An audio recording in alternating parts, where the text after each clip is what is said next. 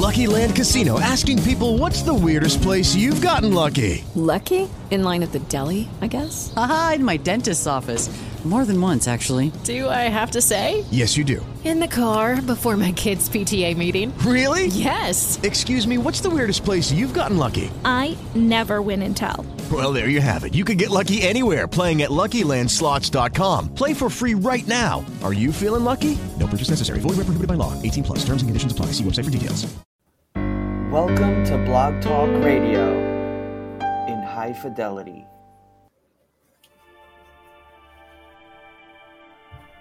Challenging, thought-provoking, insightful. This is God in Country, the collision of faith and politics, hosted by nationally known speaker, Reverend Dr. Sean Michael Greener. Not your typical Rev. Dr. Sean is a proud military veteran, former law enforcement officer, and founder of the internationally regarded Executive Protection Team. Through counseling, elite life coaching, and national speaking, this ninja pastor tells it like it is. This series is biblically and politically engaged with the pedal to the metal.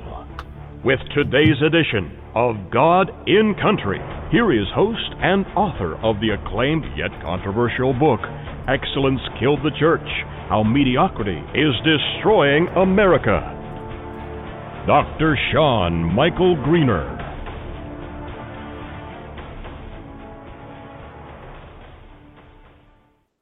Welcome, welcome, welcome. We'd like you to welcome you to the very calm and sweet and kind place for people all across the country who are very concerned about our country and would not like to have any any disagreement except for disagreement with what we want. So we'd like to thank all of you for joining us, everyone. Chat is open. Yes, chat is open. And we want to be a safe space, safe space for safe space sissies, hashtag safe space sissies trending on at the Ninja Pastor on Twitter or Facebook. We just come here and just talk about things. We don't cry about anything. We're just peaceful and kind, really easygoing. This is who we are. We don't believe in disagreement unless we disagree with you. But then you're stupid.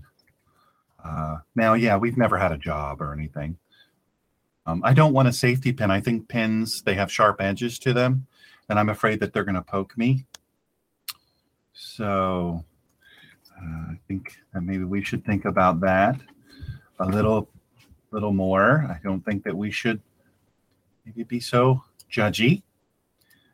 By the way, I don't like that, what that ninja pastor guy says. By the way, pastor, he's forcing his religion. Have we ever heard of separation of radio and church and state and radio and church? That's what I'd like to know. This is what I'd like to know. So anyway, I'm just here. We're just a peaceful bunch of folks. I mean, unless of course you do something different than what we like, and then we're going to go riot. I mean, we don't call it riot. We call it what do we call it? What do we call it? What do we call this? What do we call this? What we do? Yes, I believe instead of our chat is open. We have very smart people there, although they seem very hater. Separation of face and radio, according to Jerry from Pennsylvania. So so a lot of people are asking, what is some people call it protest, peaceful protest. Some people call it tantrum, demonstration. I don't see that they ever demonstrate anything, by the way. I never see anything demonstrated like a Vitamix or how to take down a weapon. If you're into such things, I'm not into those things. Those are angry things, and we don't do that here. A bunch of crybabies demonstration. Listen, if you should join our chat. It's just a very, very good place. People are very nice there. So what is today's show about? I guess you guessed. Compromise, right? So let's see what we're going to compromise on. In the name of unity and compromise, this is Ninja Pastor, by the way. Reverend Dr. Sean M. Greener. I'm here. Follow me at the Ninja Pastor on Twitter. Follow me on Facebook. God and Country Radio Show. Follow me on the regular one, Sean Michael Greener. Follow me on Instagram if you like photographs, the Ninja Pastor. And I'm also on LinkedIn. So do all that. If you like what we do and you want to help support it, donate button on theninjapastor.com or drshawngreener.com. That's DRSHAWNGREENER.com. That's what we be about. It's what we be about. So you can learn all about what we do here, and that will be pretty cool. We love that. So in the name of unity and compromise, you see, we keep hearing this, unity and compromise. All of a sudden, the left lost, and now they want to unify and compromise. Now, I don't know if you know, a lot of similarities between the left and Islam, just so you know. We'll touch on those in just a few. So here, I'm going to talk about my list of areas of potential compromise. The left asked for it. You didn't ask for it, but I'm just going to tell you. The left asked for it. Well, they're demanding it. They don't ask, they demand it. But what is the it that they want? What's the it that they want? Hashtag election 2016. These interactions I've had with hashtag safe space sissies. By the way, trending on Twitter. You're welcome. Well, all of my interactions with these hashtags safe space sissies, they've led me to be willing to possibly compromise a few areas. But what could these areas be? What do the leftists want? Why are they rioting? Well, I get serious here for a second. Isaiah 5:20-23 in the ESV, English Standard Version. I'm actually going to get to Jerry from Pennsylvania in chat. By the way, join our chat. We're open there. What do you think about Cruz for Attorney General? I have a lot of thoughts on that. I'll definitely talk about that. Thanks for bringing that up. Woe to those who call evil good and good evil, who put darkness for light and light for darkness, who put bitter for sweet and sweet for bitter. Woe to those who are wise in their own eyes and shrewd in their own sight, who acquit the guilty for a bribe and deprive the innocent of his right. Now, let me say this.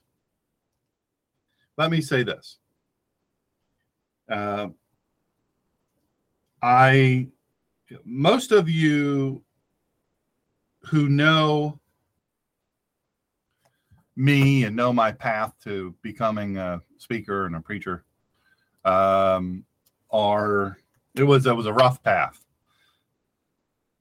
And most of you who know, a big part of that path was Reverend Dr. Billy Graham and all of the things that he, just amazing things that he did. You look at what he accomplished, and you have to just be amazed at it. Well, one of the key, if you've ever watched on television or walked up to a Billy Graham Evangelistic Association crusade, you know it's a big deal. And I've worked with them behind the scenes for little things and nothing important. I didn't do anything important, but man, you really have to admire what they do. But one of the key people is in Billy Graham, Reverend Dr. Billy Graham, the Evangelistic Association, is the music director. And the music director's name is Cliff Barrows. And he passed away at 93.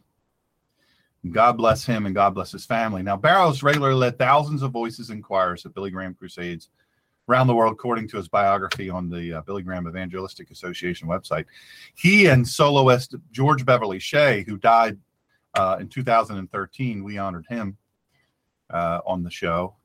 They were the core worship team, and they helped set the stage for Billy Graham's preaching. He really teed it up for him. It's quite amazing. The Christian faith is a singing faith, and a good way to express it and share it with others is in community singing. singing. Cliff Barrows was one of the closest friends my wife Ruth and I ever had, along with his wife Billy and Grady Wilson and George Beverly Shea. Our original team was just like a family. We traveled and we worked together. Graham said in a statement on a memorial page on the BGA. By the way, he's 95 or 96, I think. Cliff and I were together more than 60 years, and in all that time, we never had an argument. We had a few disagreements, but I can't even remember those. It's been a wonderful fellowship in our whole organization. There wouldn't be a Billy Graham Evangelistic Association in the way it is today without him. He was used of the Lord more than anyone else to keep us together with his strength, energy, devotion, and love for the Lord. But most folks probably don't know this, but Mr. Cliff Barrows, again deceased today, first met Billy Graham in 1945 at a Youth for Christ event near Asheville, North Carolina. I don't know how many of you have ever been to that, but it's a really powerful experience. Really, really something. So then, he met them. He took over a lead role in the programming and leading of music at the Crusades. In his later years, he stayed involved with the ministry, hosting the Hour of Decision radio program for nearly 60 years. Who does anything for 60 years? And he's also been a board member of the Billy Graham Evangelistic Association. He died Tuesday, by the way. I spoke incorrectly. He died Tuesday of complications associated with old age. His son, Bill Barrows, told YWFF News. North Carolina Congressman Robert Pittenger released a statement in response to Barrows' passing. Cliff Barrows is now singing praises in heaven. Cliff's warm demeanor was always an important part of communicating God's love through television, one-on-one. And in massive stadiums, no doubt he will meet tens of thousands of believers in heaven who came forward as he led the Crusade choir in Just As I Am, Pittenger said. He was inducted into the Nashville Gospel Music's Hall of Fame in 1988 for significant contributions to gospel music, and into the Religious Broadcasting Hall of Fame in 1996. Billy Graham wrote that the secret to Barrows' impact was more than talent. It is his humility and willingness to be a servant which sprang from his devotional life and his daily walk with Christ. A funeral service will be held Tuesday, November 22nd at 10:30 a.m. at Calvary Church in Charlotte, North Carolina. So, yeah, man, the great ones. You look at the example. That they've set, and you have to think. You have to look at it and say, "Wow, how could we ever measure up to that?" But I'm sad to say that today's. I don't know that today really even wants to measure up to that. I don't think it's a goal of them.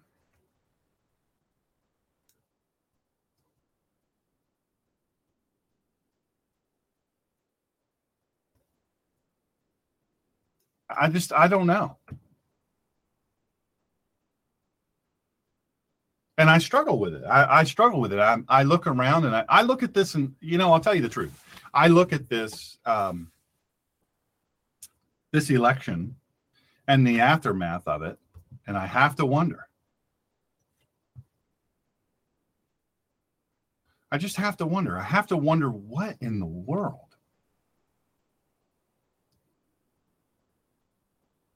What are we doing now? We've got people. I can remember. You know what's funny? I can remember being in the military with a guy, a bunch of guys, but one guy in particular reminded me of my Uncle Charles. Now, my Uncle Charles, he joined World War II. I think he was too young. He had to lie about his age. Back then, you could do that because he wanted to go fight. He wanted to go fight. He got in it to fight. Almost all my uncles, except for one, went. And, so many people that I really have the great honor to speak to on a regular. World War II. I gave a speech last week in the state of Delaware, and I was honored to have a Korean War veteran there and a World War II veteran there. It was really, really quite something. But these are young people. They weren't forced into it. They weren't looking at their draft card going, gee, I don't know. I hope I get a high number. And then I look at the youth of today and I ask myself, what do we have going on here? What happened to first of all, males? True men. What happened to men? Where did all the men go?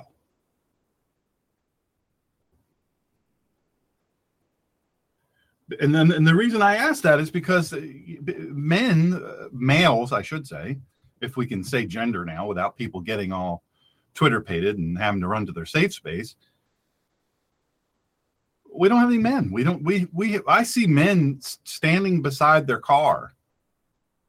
Their families all standing beside the car, and they're just standing there with their hand under their chin. And I think to myself, what the heck, man?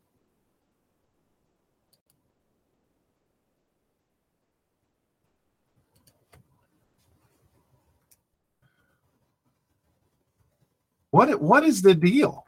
Because honestly, I don't understand it. I don't understand how we get people like this. Where do these people come from? How did we do this? How did we manage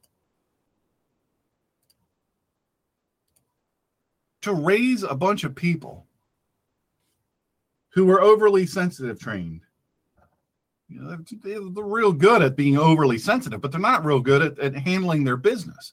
So I see men, full-grown men, standing by in their skinny jeans that are too short, by the way. But why all of a sudden are jeans too short or pants too? What is it with that? That just looks nothing but effeminate. They're holding their cell phone and they're very upset. They've called a tow truck to change their tire. Unreal. So there's this thing, and maybe you have it. I don't know. Are you suffering from Trump acceptance resistance disorder, or TARD? Trump acceptance resistance disorder is a pattern of psychologically dissociative and psychotic behavior first observed in the late hours of November 8th, 2016, and increasing in severity with passing time.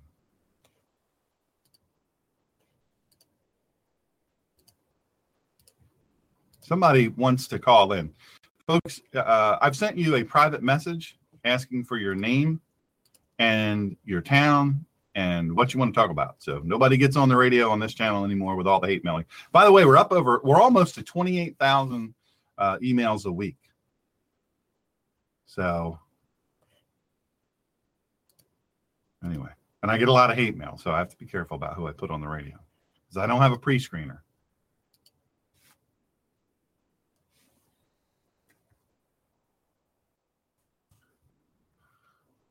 Anyhow, so it was observed first in the late hours of November 8th, this TARD, Trump Acceptance Resistance Disorder, and November 8th, 2016, and then every day after that, it's getting worse.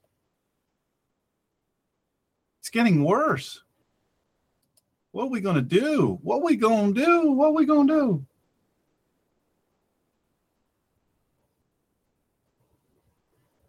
And I have to ask myself, I really have to ask myself, I look around, the sufferers, you've seen it. You've all seen it. Sufferers of Trump acceptance resistance disorder often exhibit pronounced cognitive dissonance, sudden bouts of rage, uncontrollable crying, suicidal ideation, and extreme sadness. Do you have any of those? You might have TARD, sufferers of Trump acceptance resistance disorder. Yeah, this is what they have. And if you have this, you might have it. I'm no doctor. I mean, I am a doctor, but I'm not that kind of doctor. Pronounced cognitive dissonance, sudden bouts of rage, uncontrollable crying, suicidal ideation, and extreme sadness. Well, if you have those, you just might have those. I don't know. So signs and symptoms, we'll just go through it. Maybe if you have it, I can help you. I'm all about helping people. I want to help people. We want everyone to be served here. People with Trump acceptance resistance disorder are characterized by a persistent unwillingness to accept that Donald Trump is going to make America great again. You just don't want to accept it. I understand. I get it. Hey, man, I don't know what to tell you. I get it, man. That's hard to accept. Individual sufferers often display signs of paranoia and delusion. By the way, delusion sounds like Andalusian, and the Andalusian is my favorite kind of horse from Andalusia. Beautiful, black, amazing, shiny horse. But this show is not about horses, so we're gonna move on. So they suffer from they display signs of paranoia and delusion. In acute cases, psychotic episodes have been observed. Trump acceptance resistance disorder is different than being upset about the results of the 2016 presidential election. People with TARD are unwilling or unable to accept reality despite irrefutable evidence. According to the DSM-V, individuals with TARD exhibit most or all of the following symptoms, telling others they're moving to Canada. So we have a lot of stars who they have said they're moving to Canada. Now, I don't know why they always choose Canada. Why don't they choose Iraq or Afghanistan or Syria? Apparently, we need. Apparently, somehow or another, we need. Let's see here. I don't think Canada needs to be real frank with you. I don't think Canada needs more actors and actresses. I don't think they need it. I don't think they're sitting around going, you know what we really want? We want more leftist activists. That would be great.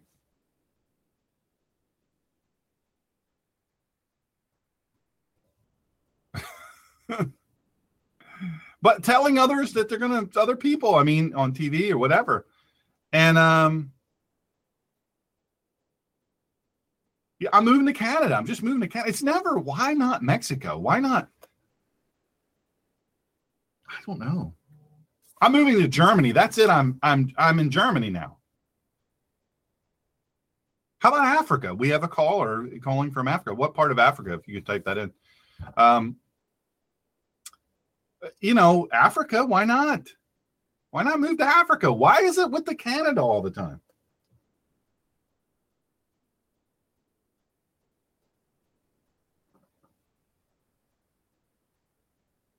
I don't know. I don't know the answer.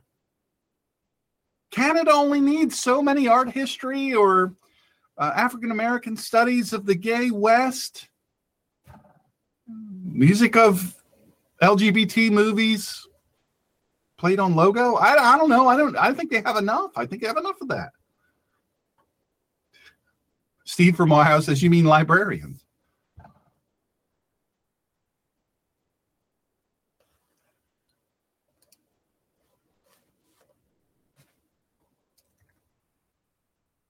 We've got enough librarian. Oh, here we go. Here's another one. They're fixing. See, this is important to get this diagnosis right. We can't mess around and get this diagnosis wrong. We've got to be correct.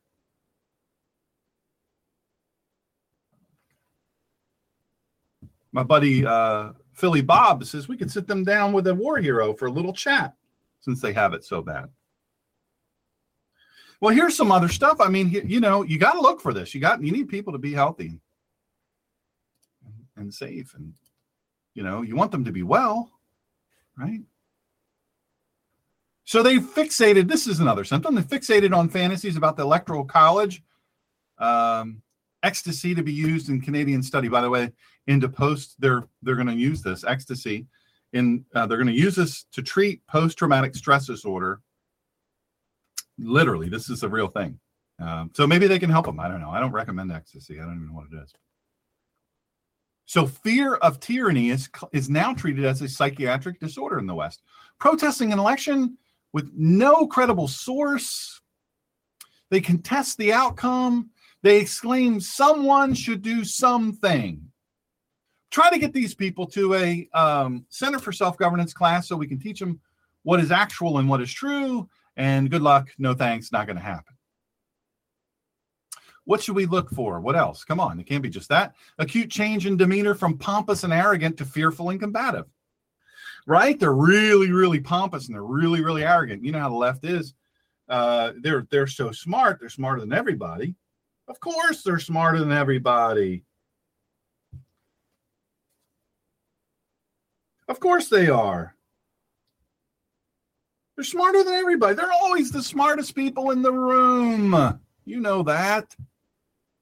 And they were pompous and arrogant until the wee hours of November 8th, 2016. Then all of a sudden they made this big change. It's a cute change from pompous and arrogant to fearful and combative.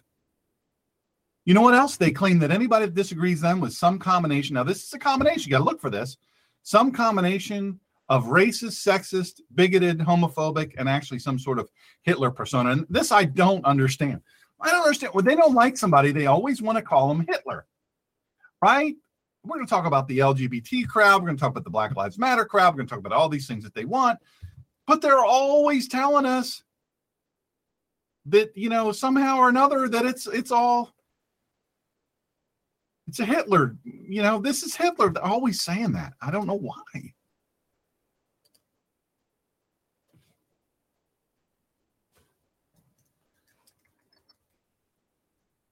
People listening to us from South Africa today. Isn't that cool? I'm told, now I don't know if this is true, that we went over 900,000 last week. I don't know why 900,000 people would ever listen. If only each of you would only give a quarter or a dollar under the donate page, I would be able to actually do this for a living, or at least not bleed out all my money. By the way, I joked a little bit about the ecstasy being treating PTSD. Soldiers are actually, there's studies right now, but the most successful thing for PTSD, not for nothing, is cannabis, by the way. Very, very, very, very successful. Very successful.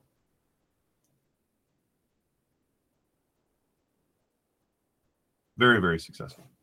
Anyway, so we want to look at the causes and mechanisms. We don't mess around. You know, this is a serious thing. Trump acceptance resistance disorder was directly caused by the election of Donald Trump as president of the United States of America. Now, for many, both in America and worldwide, this was a shocking and unexpected outcome. Why? Why was everybody so shocked? Well, the people that suffer from this, their preferred news sources, obviously having failed to inform them that alternative candidate, I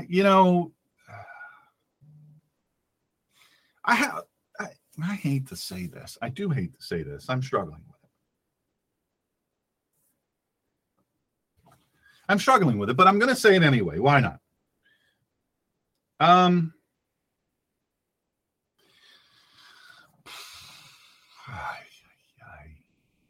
Well, I'll just say it. Why not? This chick was in such ill health or drunk. I don't know which. Let's see if you can guess which one. I don't know. Maybe this is vague. But the candidate that they wanted, the one that they wanted, that they were with, they're with her. She was such a criminal parasite in such bad health. She got chucked in the back of a van like a kidnap victim. Now, there's research going on now. This is a fairly new thing. But TARD appears to correlate closely with the following environmentally, and we observe these environmentally and behavioral factors. So these are environmental and behavioral. I don't know if this helps you. I want it to help you, but I don't know. I don't know. This may help you, though, because we care. And we care, and we need to help these people because we're benevolent. Members, this is the environmental and behavioral fact. These are just, I don't know if you're writing these down. This could be a class. I don't know. Membership in the Democratic Party, identifying as a feminist.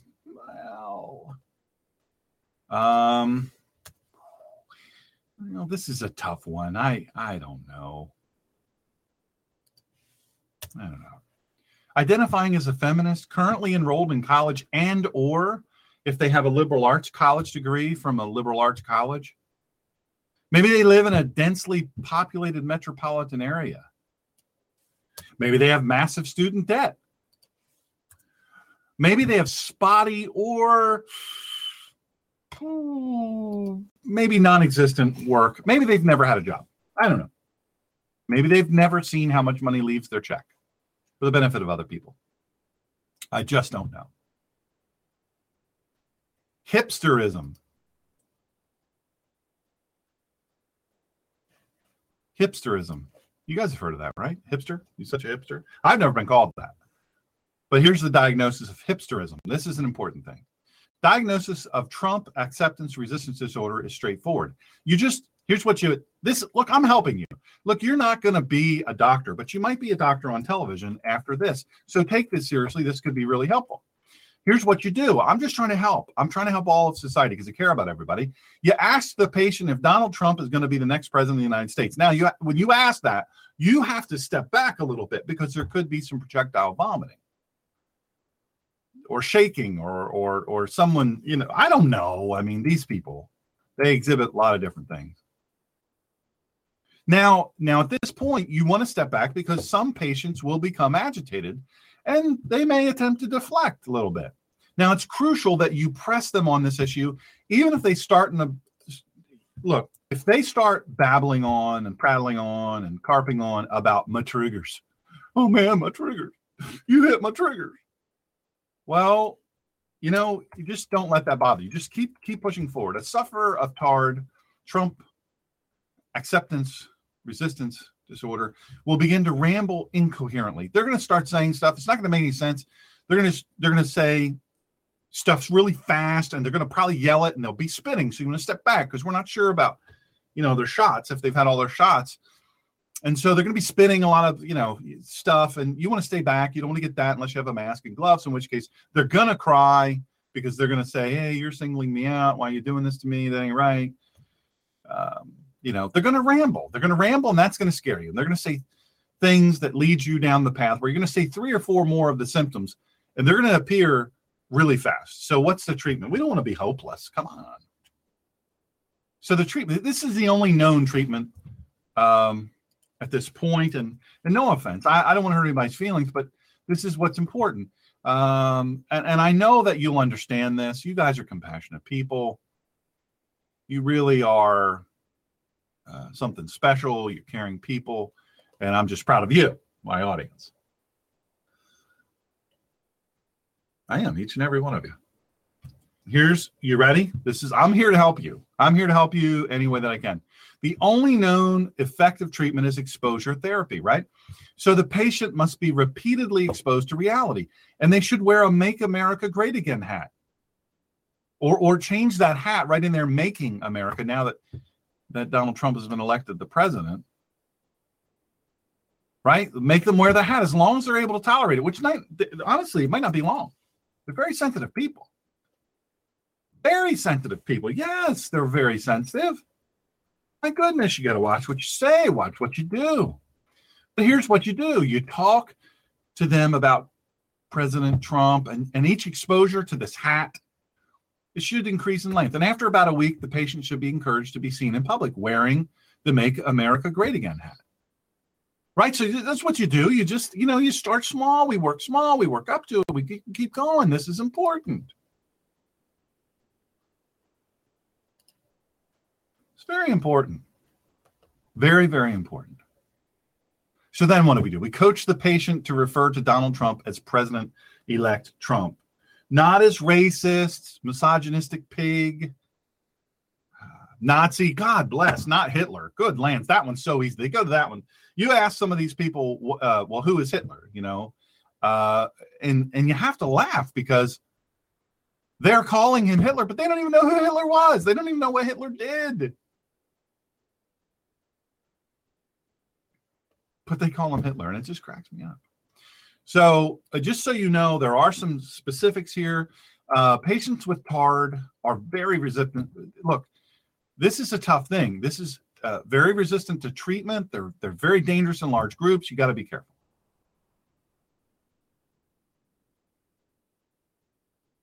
Very important. Any possibility of treatment requires that they be separated from their hive mind support apparatus. They cannot begin the process of accepting reality in the presence of encouragement towards delusion and irrationality. We know this. Separation, look, I'm just going to tell you, it may require the assistance of law enforcement. They may have to come very gently, throw them to the ground as they're spitting and whatever, and put them in the flex cuffs, maybe spray them with an irritant a little bit. Maybe they could utilize a contact device upon the noggin of their head? I don't know. I mean, this could be. And look, if you have a friend or a loved one, they're suffering from TARD, you urge them to seek treatment. Together, we can beat this scourge and make America great again. Right? That's from Disclosed TV News. It's hilarious. That's very, very funny. So we've seen a lot of people running around, and they've been talking smack about, we're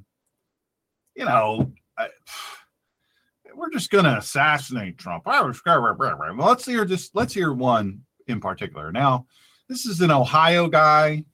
He's upset about it turning winter in September, and then it being winter until about July, at which time it'll be 9,000 degrees, super humid. I don't know how that happens, but it'll rain. So this 24-year-old guy from Ohio, he's been charged in federal court after tweeting a threat to assassinate President-elect Donald Trump on election night. Now, let me also say there have been many others who have come out publicly, including a few folks who they're CEOs of companies. They're CEOs of actual companies.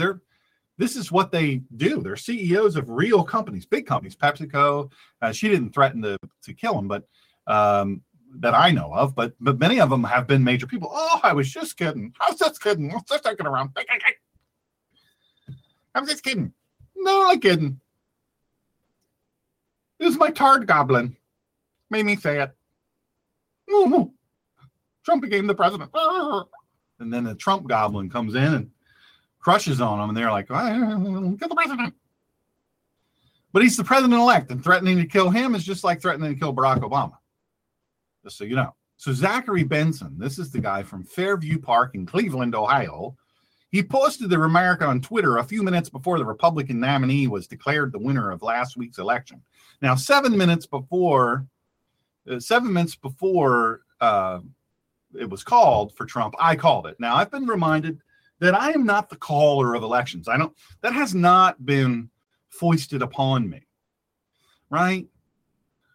Sean Greener, let's wait and see what he says. Dr. Sean, Reverend Dr. Sean, the Nineveh pastor, what does he say? Who cares what ABC and AP and CNN and Fox say? What does Sean Greener say? Does he call it? Yes, he calls it. Okay, that's it. He's the president. That's not how it works. But I did go out on a limb and say, look, I'm calling this one for President-elect Trump. I'm calling this one for him, and I'm on it. But this guy, Zachary Benson, he wasn't tweeting stuff like me. He was tweeting, you ready? I'm just reading this. So, and I know I have a lot of people from certain alphabet agencies that listen to the show. I do that. Not today. By the way, if you're hanging on, I don't think I have so much material. We'll get to it. I'm typing this. When I'm typing it, if you're going to read it out loud, I'm kind of stupid.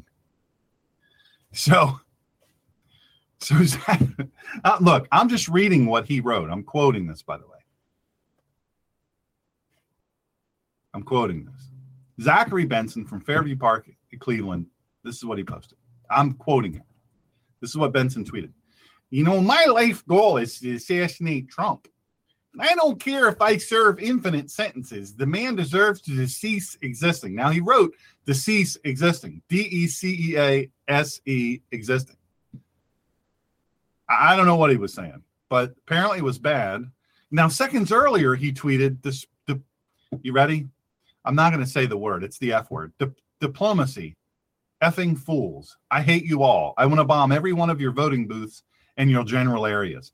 Now, Can I just, it's hard to say without, I think he has TARD. Look, I'm a doctor. I have a couple doctorate degrees, but I'm not a medical doctor, and I'm certainly not a psychiatrist.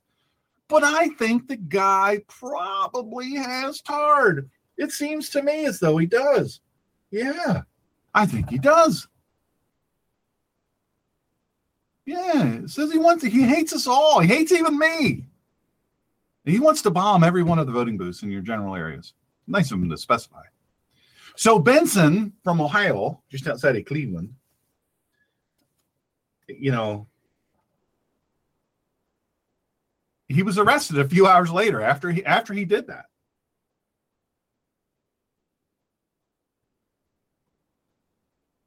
Yeah, did you catch that? Does everybody catch that?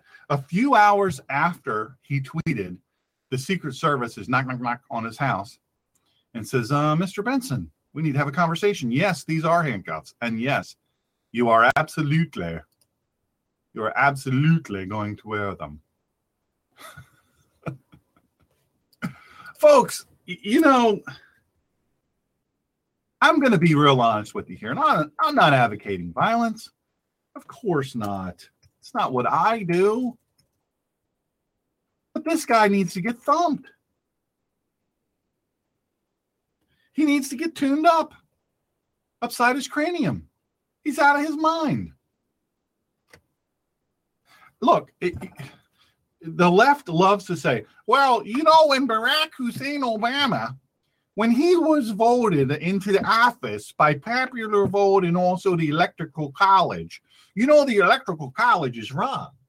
But the popular vote, you know, almost everybody voted for him. 46% more people than exist in Philadelphia voted for him. But hey, you know, it's just what it's about. Well, you guys threatened Barack Hussein Obama. You threatened him. You threatened him. You didn't like his family because they're black. You didn't threaten. You threatened him. Those threats were going all over because he's black. So you're threatening him from Chicago. He's a black guy from Chicago. Nah, right. You bunch of racists. Hitler. Did you hear about a lot of that stuff? Because I didn't hear about a lot of that stuff. I didn't hear about any of it. Did you hear about all the riots after twice Barack Hussein Obama was elected? We knew there was massive voter fraud. Did you hear about that? Did you hear about all the conservative riots? Yeah, we didn't have any. The riots you never saw. Oh, by the way, did you guys know that this is breaking news? You ready for this? Hang on now. Don't give up on me.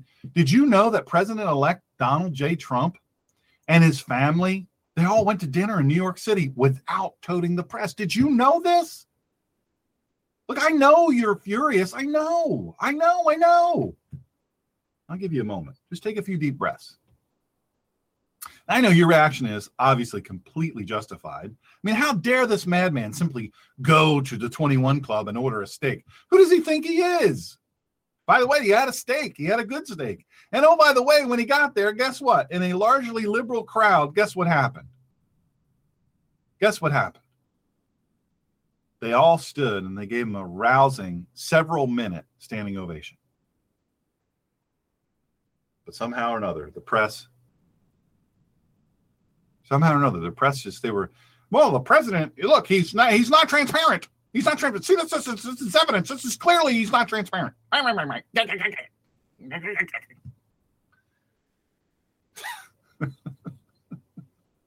He's not transparent. Well, you would know what not transparent is if you've been following Barack Hussein Obama and Hillary Rodham Clinton.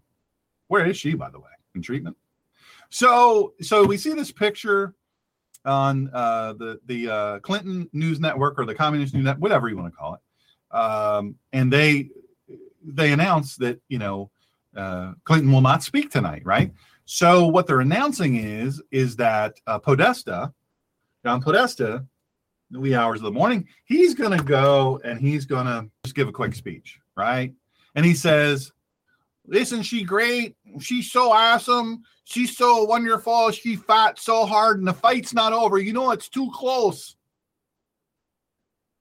There's too much still to be counted. We want every vote to count. So we're not going to, this thing's too close to call.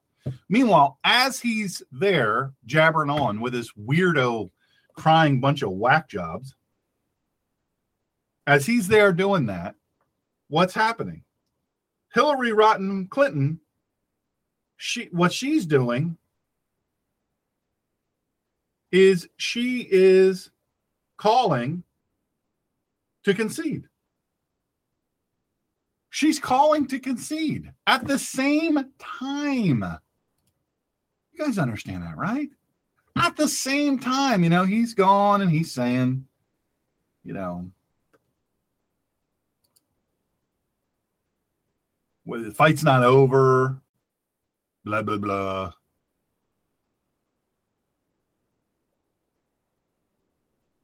So, and I believe my buddy Dave and my buddy Jerry from Pennsylvania and several others, they believe that she was intoxicated.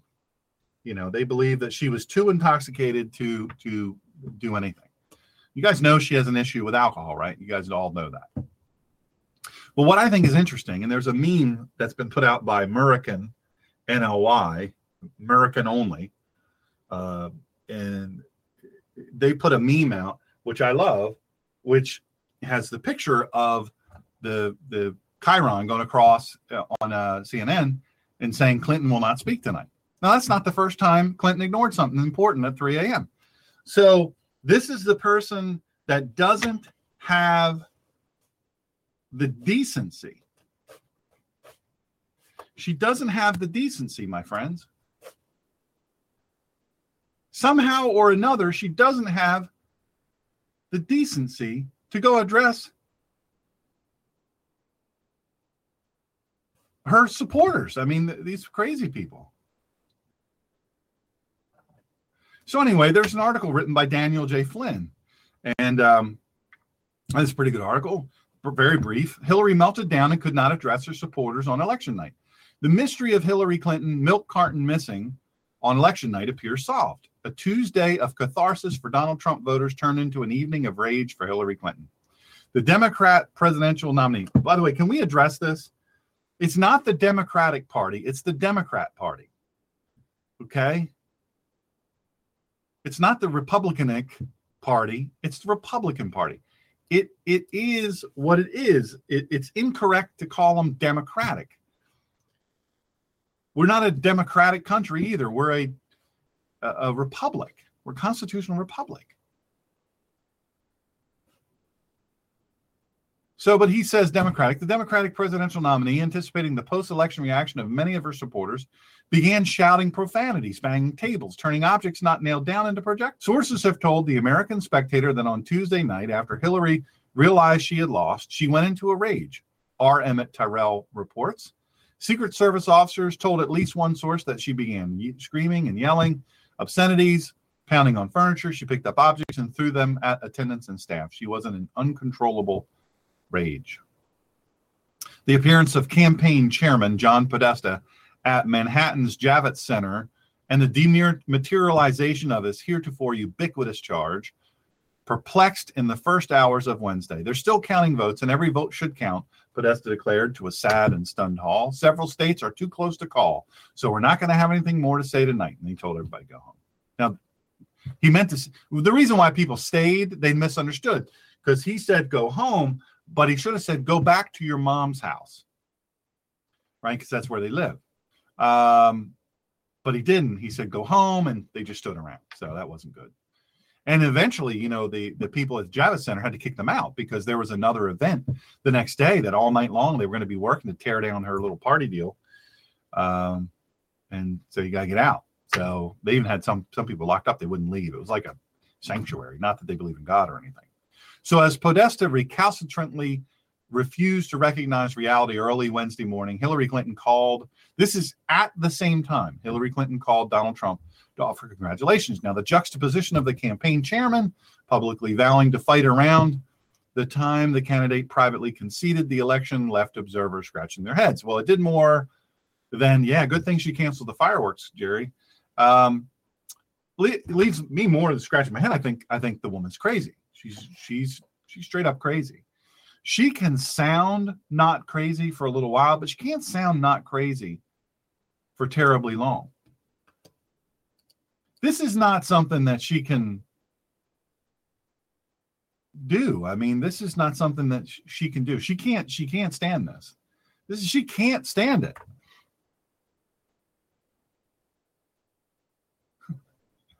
Terrell's reporting indicates that Mrs. Clinton's mental state made it impossible for her to address her supporters on election night as custom requests.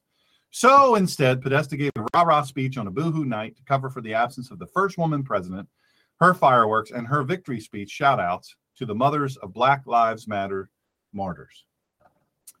She's not done yet, Podesta claimed. Terrell's reporting indicates that indeed Clinton remained far from done. Her aides could not allow her to come out in public, he writes.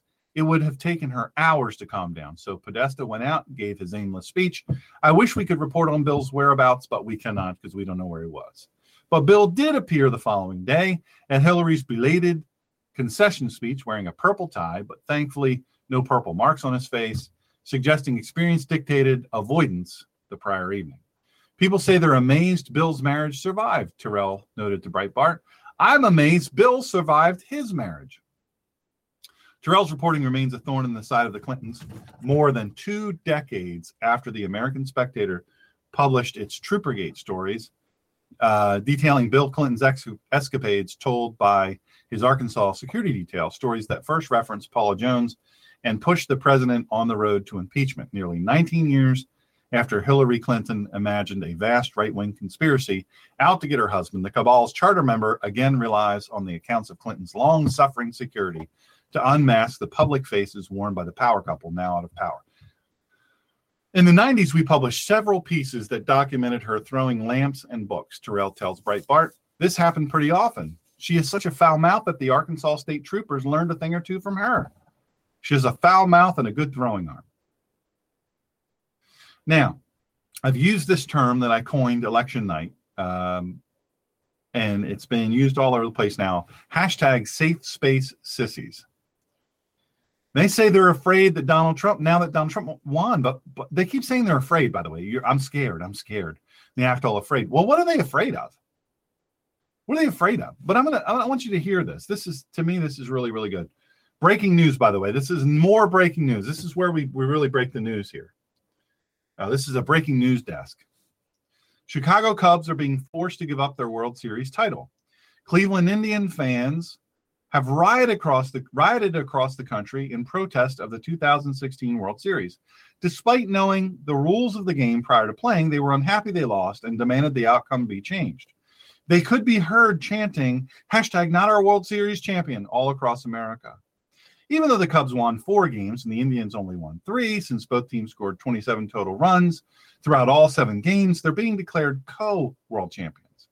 When questioned, Commissioner Manfred stated, "We felt as though it was the right thing to do for the nation. What kind of example would Major League Baseball be setting if we expected the adults who play this game and their fans to gracefully accept defeat?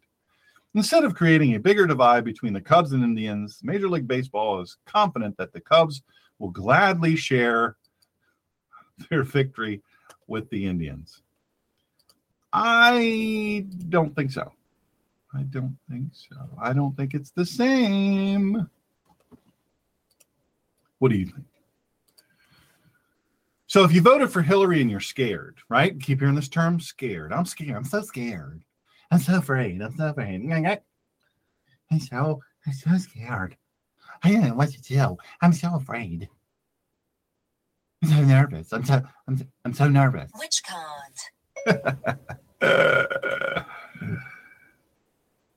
I'm so nervous. Well, let me help you. If you voted for Hillary, you are scared.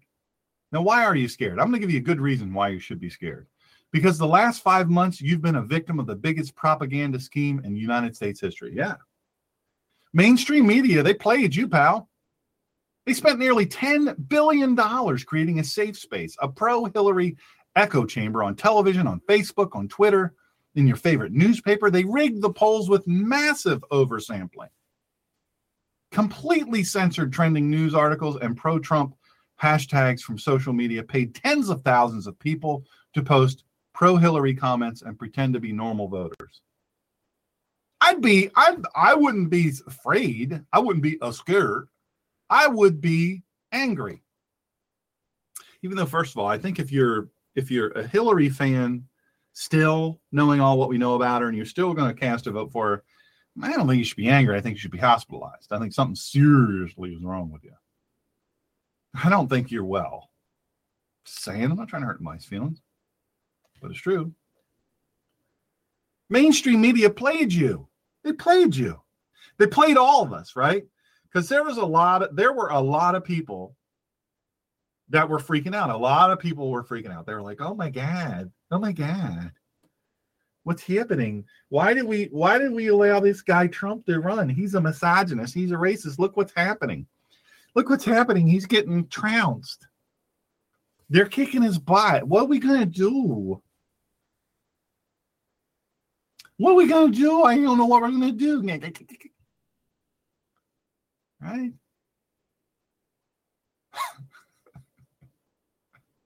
Nine million Democrats didn't even show up to the poll. They rigged these polls. Every bit of it, they rigged the whole thing. Now, I'm on Facebook. I'm on Twitter. But guess what? The people that run Facebook and Twitter, massive leftists, and they are our friend from South Africa. He's hung up since. I knew I wasn't going to get to that. I got too much stuff. Yeah, Steve from Ohio says 60% of the Oregon rioters didn't even vote. They're out there, they're making $1,500 a week. I don't even know why they're wasting their money. I'll tell you why they're wasting their money, because we have a short memory. We give up really quickly. We feel sorry for these people. I don't say feel sorry for them. Stock up on bear spray. Stock up on launched gas. Gas them. Turn the dogs loose. Not my Buckeye. I don't want her around that gas, but plus she's sweet. But she doesn't like leftists. She does. I mean, she's nice to them, but she pities them. Why didn't 60% of Oregon riders vote? Well, because they're felons and they can't. Although if they lived in Northern Virginia, they could vote, right? Didn't stop them there. McAuliffe ought to be investigated. He ought to go to jail.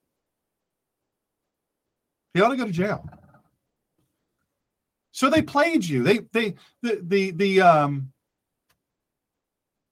media, and we've really got to call Facebook what it is, because they were really manipulating your posts. They were manipulating. How many of you have had this happen? I know a bunch of you have. You post something. It's very pro-Trump. It's very anti-Hillary. You look, you can't find it. What happened? What happened? Many of you lost a lot of friends, not just because you defriended them or they defriended you, but they saw that you had a powerful algorithm being created here. And as you would post something, that person would post something, and then boom, it would spread out to their reach. This is reality. This is reality. We know this happened. We know it happened. We know that the Facebook people and the Twitter people were manipulating the algorithms so that pro-Trump things didn't appear and pro-Hillary things did appear. And we know that they paid thousands of people, paid them to post pro-Hillary comments and say they were normal. They were Twitter paid. Ha! They blatantly one-sided every source of news you've trusted and relied upon to be an informed citizen. Blatantly. They blatantly lied to you. They looked you right in your face. And they said, yeah, we're with you. This is really what's happening. But see, you're not on the upper echelon of the left. You've never seen it. See, I have good friends. We have these conversations all the time, and I get asked all the time by my good friend, hey, do you think they really believe this? And I say, yes, the lower echelon ones, yes, they believe it. They're hardcore believers, man. They believe it. They believe all this crap. They do. They believe it. They believe they're believers. They are on the team. They're on the squad. They're on the platoon. Well, I didn't know what a platoon was, but that's their squad, man. And they believe it. They believe they're fighting for justice. They don't think that Hillary Clinton's done anything wrong. They really do believe. They really do believe. I know it's hard to believe. I have friends, but I do. I have one or two. They really do. This lower echelon group, they really do believe that it's a massive right-wing conspiracy. They believe it. They believe it. But then the further you go up the echelon, the more you see people that see the truth, and they're like, wow, I don't know what this is I'm looking at here. I don't know what I'm seeing. This doesn't look like, they read the WikiLeaks. They read the emails and they go, this is not adding up. I'm not feeling good about this.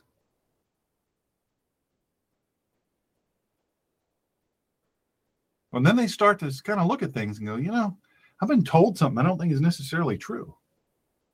And then they start to bail on it. They get a little experience. They look at their pay stub if they have a job, and they look at that and they go, what's all this money? What's all this negative? What are these red numbers? What the heck, man? So now you leftists who are scared, you relied upon all these news sources, CNN, MSNBC, all these others. You relied upon them, ABC, CBS, NBC, all of these. You relied on all of them. You loved them all. You said, hey, man, they're my peeps. I believe them.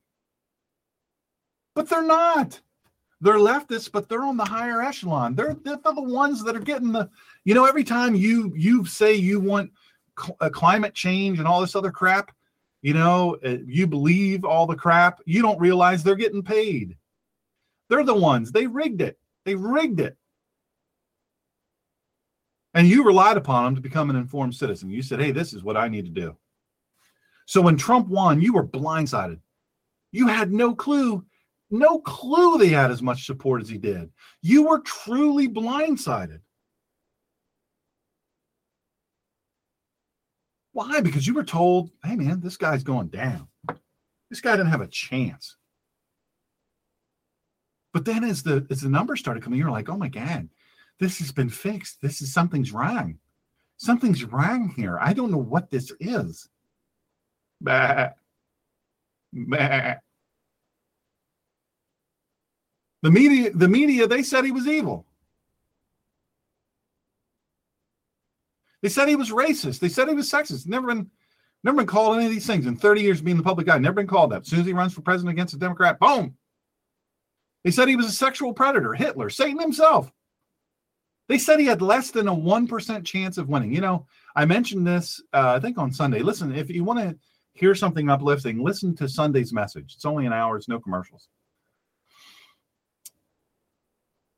Go to drshawngreener.com or theninjapastor.com and go to listen. Click on listen. It's all free. I don't charge for any of it. Stupid. I should, but I don't.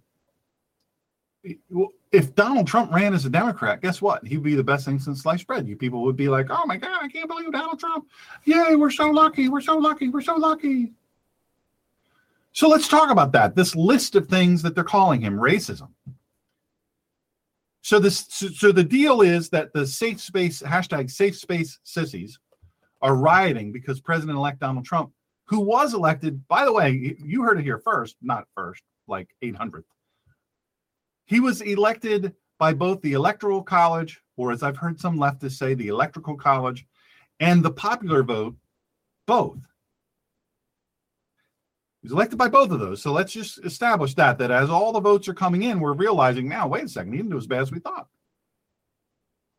And now that it's been this way, even when it looked like there was maybe a little bit of difference between the popular and the Electoral College, when Hillary had a slight lead there, still there was no mention of getting rid of this Electoral College. Man, let's not get rid of that.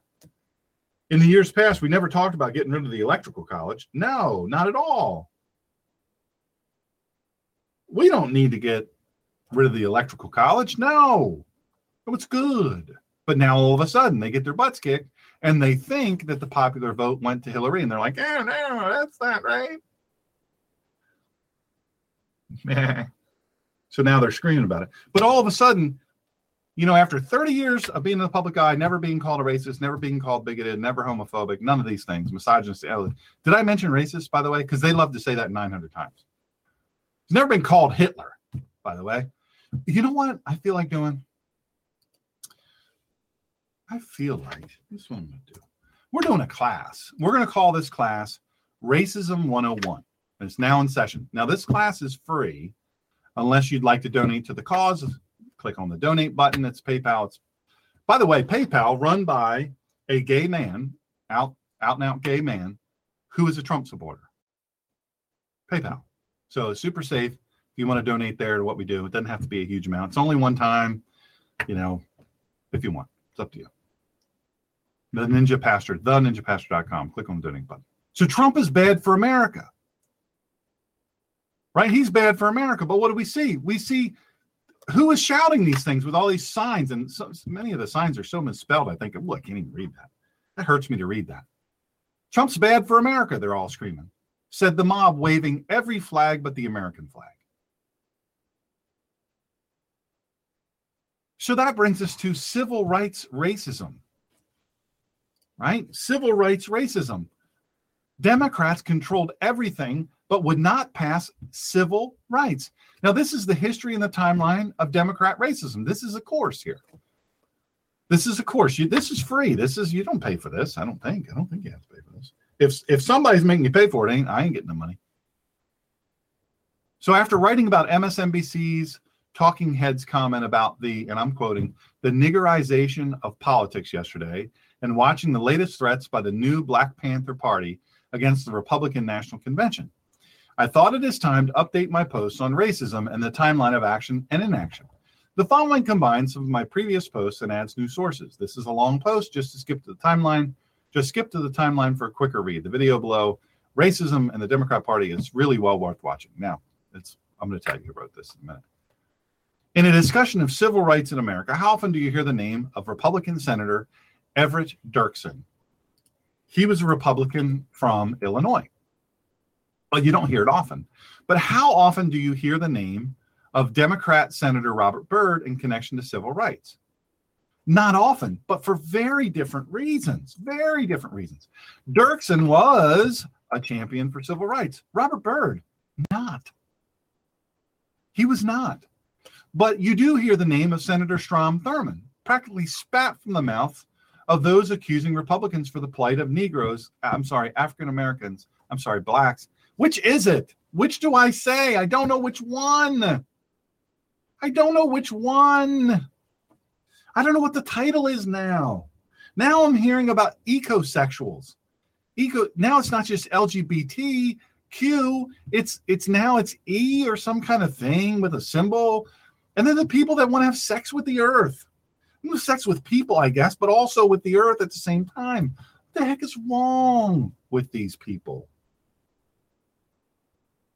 Right? So I don't know what to call, but it started as Negroes, then African Americans, and then blacks. I don't know. I'm guessing it's black. My friends that are black, they all tell me, now I'm black, dude. Never been to Africa, and none of my people are from Africa, so I'm American. I'm a black guy. But here's the thing. We hear all about people accusing Republicans for the plight of blacks, but Strom Thurmond, he was a Democrat in those days, and he was very active in trying to kill the civil rights bill. It was later that Thurmond became a Republican. He wasn't a Republican when he did all this. Most people don't know this. An agenda can be identified by what is not being said. The names of Dwight Eisenhower, Richard Nixon, Everett Dirksen, and many of the Republicans who fought for and or voted for the civil rights bill, they're never uttered. They never say those names. Neither is it mentioned that Republicans voted for the civil rights bill in far greater percentages than did Democrats, or that Democrats had a sufficient majority to pass it without a single Republican vote. As president of the Senate, Nixon witnessed Democrat Senator Strom Thurmond. He was a Democrat then. Remember this. President Nixon witnessed Democrat Senator Strom Thurmond and his single-man filibuster to prohibit black voting rights, a filibuster which went on for 24 hours and 18 minutes, straight on the Senate floor. Democrat Senator Robert Byrd, former Grand Wizard or Poobah of the KKK, he filibustered for 18 hours. Now here's Dirksen's role. Dirksen, the guy you never hear about, he was the master key to victory for the Civil Rights Act of 1964. Without him and the Republican vote, the act would have been dead in the water for years to come. LBJ, Lyndon Baines Johnson, and Humphrey, who was, by the way, do some reading on LBJ. Terrible racist, terrible racist. He hated black people. Well, Hubert Humphrey and LBJ, they knew that without Dirksen, the Civil Rights Act was going nowhere. Why did Lyndon Johnson and Hubert Humphrey, both Democrats, think that they had to have Dirksen? Simply because their own Democrat majority in both chambers would not carry the vote. The Senate had a final vote. I know this is boring, but this is real stuff. This is so real.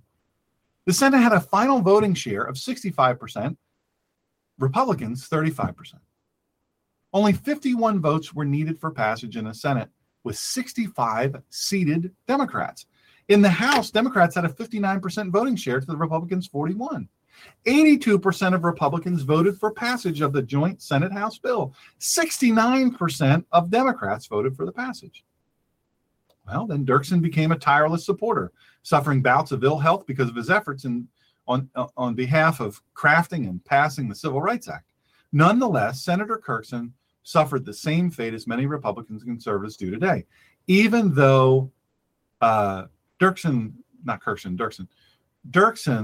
had an exemplary voting record in support of bills furthering the cause of African Americans, activist groups in Illinois did not support Dirksen for re-election. That's something. Even though he was known to be supportive of African American causes, they said, "Oh, you didn't help us." So African Americans, they didn't trust Dirksen. Now, I'm going to tell you an odd story. It's in this, it's written in here, and I'll tell you who wrote it, and you'll be amazed. African American groups in Illinois had not supported Dirksen for re-election to the Senate in 1962 and suspected his loyalty to African Americans during the civil rights debate. African American organizations knew the importance of Dirksen's vote and intended to force him to support an unchanged H.R. 7152 by demonstrating and picketing his Chicago office. Now, James Farmer, director of CORE, publicly declared that there would be extensive demonstrations in Illinois against the senator personally. Farmer added that people will march en masse to the post offices there to file handwritten letters protesting Dirksen's ambivalent attitude. The protesters had almost directly the opposite of impact. Let me say that again a little more articulately. The protesters had almost directly the opposite effect. Dirksen strongly objected to what he believed were uncalled for tactics by African American groups. He resented their lack of trust in his judgment and his favorable civil rights record. On February 17, 1964, Dirksen complained on the Senate floor about the harassment and let it be known that such pressure would not affect his judgment. When the day comes that picketing, distress, duress, and coercion can push me from the rock of conviction, that is the day, Dirksen announced, that I shall gather up my togs and walk out of here and say that my usefulness in the Senate has come to an end. Now, the story goes on. Richard Russell, leader of the filibuster forces, thought that Dirksen might desert the civil rights proponents because of the incident. But the minority leader did not forsake the Northern Democrats. Hubert Humphrey made sure, however, that African American groups did not risk Dirksen's support by similar tactics. They said, "Hey, don't do that. Don't do that. That didn't work. That backfired on us. Don't do that. Stop talking. Stop talking." By the way, I'm being corrected. It's only the earth. They only want to have sex with the earth. If a human being is there, that's one thing, but they really are interested in the earth, the E, this new E thing. I don't know, whatever. So the key to the protest that I just mentioned in the conversation about H.R. 7152 involved changing legislation necessary to become law. Now, as the author understands it, CORE knew Dirksen would support the legislation, but tried to intimidate him into supporting it exactly as CORE wanted it. Apparently, it had ended there. Had it ended there, there would be no civil rights bill. During the first week in May, Dirksen began talks in his office with Senate Democratic and Republican civil rights advocates and with Justice Department officials to achieve an acceptable package of civil rights legislation. On May 13th, after 52 days of filibuster and 5 negotiation sessions, Dirksen, Humphrey, and Attorney General Robert Kennedy agreed to propose a clean bill as a substitute for H.R. 7152. Senators Dirksen, Mansfield, Humphrey, and Kuchel would co-sponsor the substitute. This agreement did not mean the end of the filibuster, but it did provide Dirksen with compromise measures that was crucial to obtain the support of the swing Republicans. The compromise civil rights bill worked out in Dirkson's office did not seriously weaken the original H.R. 7152. This is all important, see? Got to hang in there with me. The bargaineers were careful to not include any changes that might cause the House to reconsider the entire bill once the Senate had finished its work. The clean bill made somewhat over 70 changes in H.R. 7152, most of them concerning wording and punctuation, most of them designed to win over reluctant Republicans to allow closure. The major change in what was called the Dirksen-Mansfield substitute was to lessen the emphasis overall on federal enforcement in cases of fair employment and public accommodations violations. The substitute gave higher priority to voluntary compliance than the House bill. It encouraged more private rather than official legal initiatives. The compromise also reserved a period of voluntary compliance before the U.S. Attorney General would act in discrimination suits. Now, that's totally different than how it is now. Totally different than how it is now. It's very, very, very different now. You guys understand how it's different. Well, it's different now because when something happens in the United States, if the president wants to speak on our super racist president, Barack Hussein Obama, they want to speak on it before knowing anything, they do. But remember the police thing where the guy is breaking into a house and police come up, they don't know this guy, and turns out it's his own house, but he didn't say that.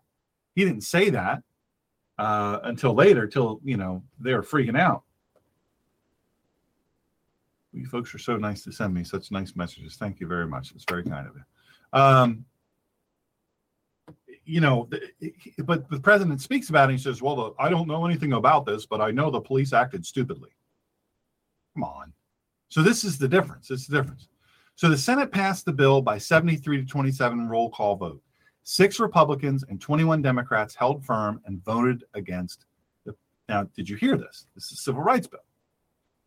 6 Republicans voted against it, but 21 Democrats voted against the passage. In all, the 1964 civil rights debate had lasted a total of 83 days, slightly over 730 hours, and had taken up almost 3,000 pages in the congressional record. This was a big fight, folks. This was really, really big. The history of the Civil Rights Act of 1964 is an example of Senate leadership, none of which we've not seen a glimpse of this since Harry Reid became the Senate Majority Leader. That was in January of 2005.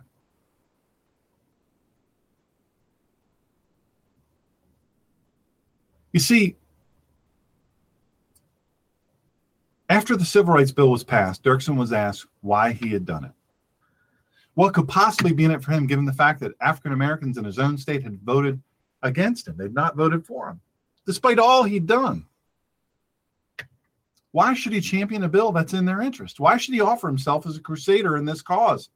Dirksen's reply speaks well for the man, for Republicans and for conservatives like him. I am involved in mankind, whatever the skin. We are all included in mankind. Then, on July 2nd, 1964, civil rights legislation was signed into law. Now, the NAACP, the National Association for the Advancement of Colored Persons. That was another one. I'm colored. Was that guy colored? I don't know. Man, I'm colored. In the summer, I'm colored more than I am in the winter, but whatevs.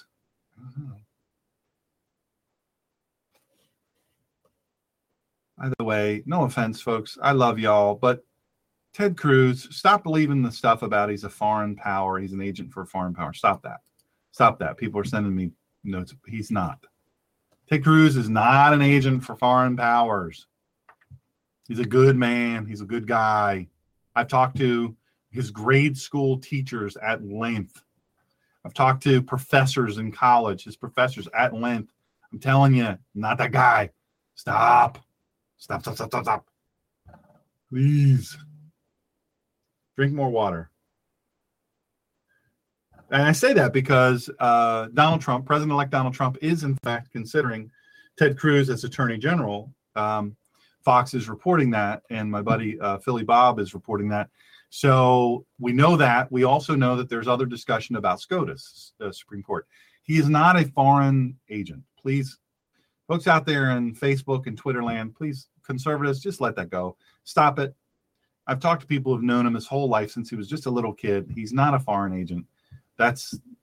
I understand you're freaking out, but You got to let that go. Let's stop with all these fringe crap that we're involved in and all get on the same page and fight.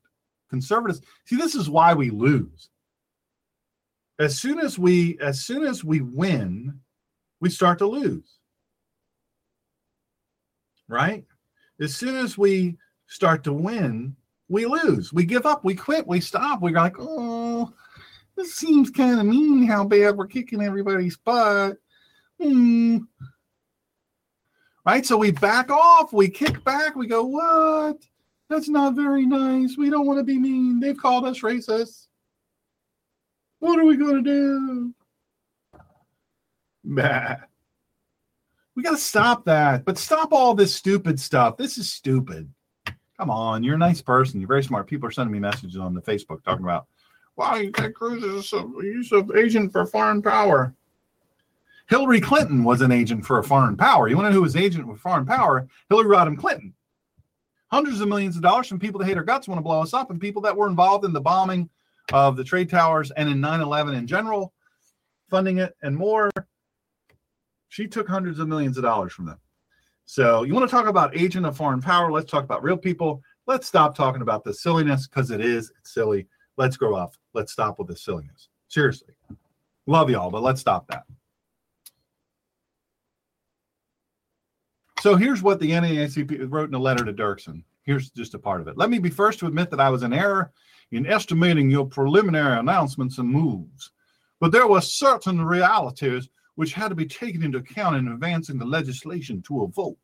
Out of your long experience and your devised approach, which seemed to you to offer a chance for success, the resounding vote of 71 to 29, June 10th, to shut off debate tended mightily to reinforce your judgment and to vindicate your procedure. It is significant that 27 of the 33 Republican senators voted for cloture, the first time it has ever been imposed on a civil rights bill debate. The National Association for the Advancement of Colored People sends its thanks to you for your vote for cloture and for your final speech before the vote on Wednesday, which cited the war service of millions of American Negro citizens. These have indeed fought and died to preserve or to advance democracy abroad. With the passage of the bill, with or without your amendments intact, the cause of human rights and the commitment of a great democratic government to protect the guarantees embodied in its Constitution will have taken a giant step forward. Your leadership of the Republican Party in the Senate at this turning point will become a significant part of history of this century. Well, let me say this about that. Back to me. Let me say this about that. Here's the reality that we're facing here. All right? Here's the reality. This is just real, folks. You know, like it or not, like it. People don't like that this is the fact. I mean, my buddy K. Carl Smith, he's been on here before. I took his course on diversity engagement. It's phenomenal. You gotta go look on my website. Look up K. Carl Smith. I'm telling you, he's awesome. My dear friend Lynn is chief cheerleader. I mean, you know, come on. And he'll teach you real history. This is real history. This is Racism 101. I mean, this is racism. President Eisenhower appointed prominent blacks to prominent and important jobs. And is now Eisenhower, what was he? Let's say it with me. Republican. And other administrations followed. E. Frederick Morrow, J. Ernest Wilkins to this Assistant Secretary of Labor. Scoville Richardson as Chairman of the U.S. Board of Parole. Charles Mahoney is the first black full delegate to the UN from the United States. Clifton R. Wharton as Minister to Romania, and George M. Johnson and J. Ernest Wilkins as members of the U.S. Commission on Civil Rights. These are real jobs, folks. And here's a timeline. Here's a timeline, real quick. 1854, the Republican Party is formed. Again, this is a clash. You'll receive full credit for it. Republican Party is formed to stop the spread of slavery. The Democrat Party is decidedly pro-slavery. I'm going to go back. Let's go back to this just for a second. In 1854, the Republican Party is formed to stop the spread of slavery. That's why we were formed. That's what we be about. March 20th, 1854, opponents of Democrats' pro-slavery policies met in Ripon, Wisconsin to establish the Republican Party. Let me say it again. I'll say it again for you. I'll say it again slower. Opponents of the Democrats' pro-slavery policies meet in Ripon, Wisconsin to establish the Republican Party. Stephen Douglas, Democrat Party leader, authored the Kansas-Nebraska Act. May 30th, 1854. This is again in 1854. The Republicans, they wanted to stop the spread of slavery, so that's how they were formed. Democrat Party, very pro-slavery. So May 30th, 5th month in 1854, Democrat President Franklin Pierce signs Democrats' Kansas-Nebraska Act, expanding slavery into U.S. territories. Opponents unite to form the Republican Party. Yeah, this happened. This is real, folks. June 16th, 1854, newspaper editor Horace Greeley calls on opponents of slavery to unite in the Republican Party. July 6, 1854, first state Republican Party officially organized in Jackson, Michigan to oppose Democrats' pro-slavery policies. February 11th, 1856, Republican Montgomery Blair argues before the U.S. Supreme Court on behalf of his client, the slave Dred Scott, later served in Republican President Lincoln's cabinet. You ready? Later served in President Lincoln's cabinet. Dred Scott, black slave. Later served in Republican president's cabinet. You putting this stuff together, I know this is not Common Core, but this ought to be able to be worked out. February 22nd, 1856, the first national meeting of the Republican Party in Pittsburgh, Pennsylvania, to coordinate opposition to Democrats' pro-slavery policies. March 27th, 1856, first meeting of the Republican National Committee in Washington, D.C. to oppose Democrats' pro-slavery policies. Ready? Let's keep going. May 22nd, 1856, for denouncing Democrats' pro-slavery policy, Republican U.S. Senator Charles Sumner, Republican of Massachusetts, is beaten nearly to death on the floor of the Senate by U.S. Representative Preston Brooks, a Democrat from South Carolina. It took him 3 years to recover. Are you ready for me to repeat that? Are you in it to win it? Do we want to know the truth or don't we? Here's the truth. May 22nd. I did that twice now. Irony. 1856, for denouncing Democrats' pro-slavery policy. Republican U.S. Senator, ready? Republican U.S. Senator Charles Sumner, Republican from Massachusetts, is beaten nearly to death on the floor of the Senate by U.S. Representative, Democrat from South Carolina, Preston Brooks. Look all this up. I've taken the time to look it all up. You look it up too. I want you to know the truth. It took the Republican Senator, Charles Sumner, Republican from Massachusetts, 3 years to recover. March 6th. Why did he fight him? Because he was mad. He was mad. Hey, Republican, don't fight my slavery. I want slavery. Because I'm a Democrat. Because we're pro-slavery. We're the pro-slavery party. Republican Supreme Court Justice John McClain issues strenuous dissent from decision from 7 Democrats in the infamous Dred Scott case that African Americans had no rights, which any white man was bound to respect. That's March 6th, 1857. Now, June 26th, same year, 1857, former Congressman Abraham Lincoln, now a private citizen, declares Republican position that slavery is cruelly wrong, while Democrats cultivate and excite hatred for blacks. Now, that's the real thing now. This is real history. This is History 101, according to the Ninja Pastor. So we're going to tell it true. We're not going to make crap up. We're not going to say what makes us feel good. We're going to do what's real. Okay. October 13th, 1958, during the Lincoln-Douglas debates, U.S. Senator Stephen Douglas, Democrat from Illinois, states, "I do not regard the Negro as my equal and positively deny that he is my brother or any kin to me whatsoever." Douglas became the Democrat Party's 1860 presidential nominee. October 25th, 1858, U.S. Senator William Seward, Republican from New York, describes the Democrat Party as inextricably committed to the designs of slaveholders. As President Abraham Lincoln's Secretary of State, he drafted the Emancipation Proclamation. June 4th, 1860. Shocking, right? All of you are probably sitting there going, what? This can't be true. Yeah, it is true. Republicans are the champion of blacks, and Democrats are the punishers of blacks. June 6th, 1860. Republican U.S. Senator Charles Sumner delivers his classic address, The Barbarism of Slavery. In 1861, Abraham Lincoln, a Republican, was elected president. Most Democrat Party-controlled states seceded from the Union in protest. You feeling me? What were they protesting about? What were they protesting about? Slavery. April 7th, 1862, President Lincoln concludes the treaty with Britain for the suppression of the slave trade. By the way, I'm going to be clear here. Muslims were the first purveyors of slaves, their own people. They are the only people who continually, to this day, to trade slaves, to sell human beings. They're the only people. They're the only ones. Did you catch that? Muslims, only ones still purveying the slave trade today. They were the first. Apparently, they're the last. By the way, hundreds of millions of dollars from Muslim countries went into the pocket of the Clintons, just so you know. President Lincoln concludes a treaty with Britain for the suppression of state. This was April 7th, 1862. April 16th, 1862, President Lincoln signs a bill abolishing slavery in the District of Columbia. It had 83% Republican support, 17% Democrat support. Let me read that again.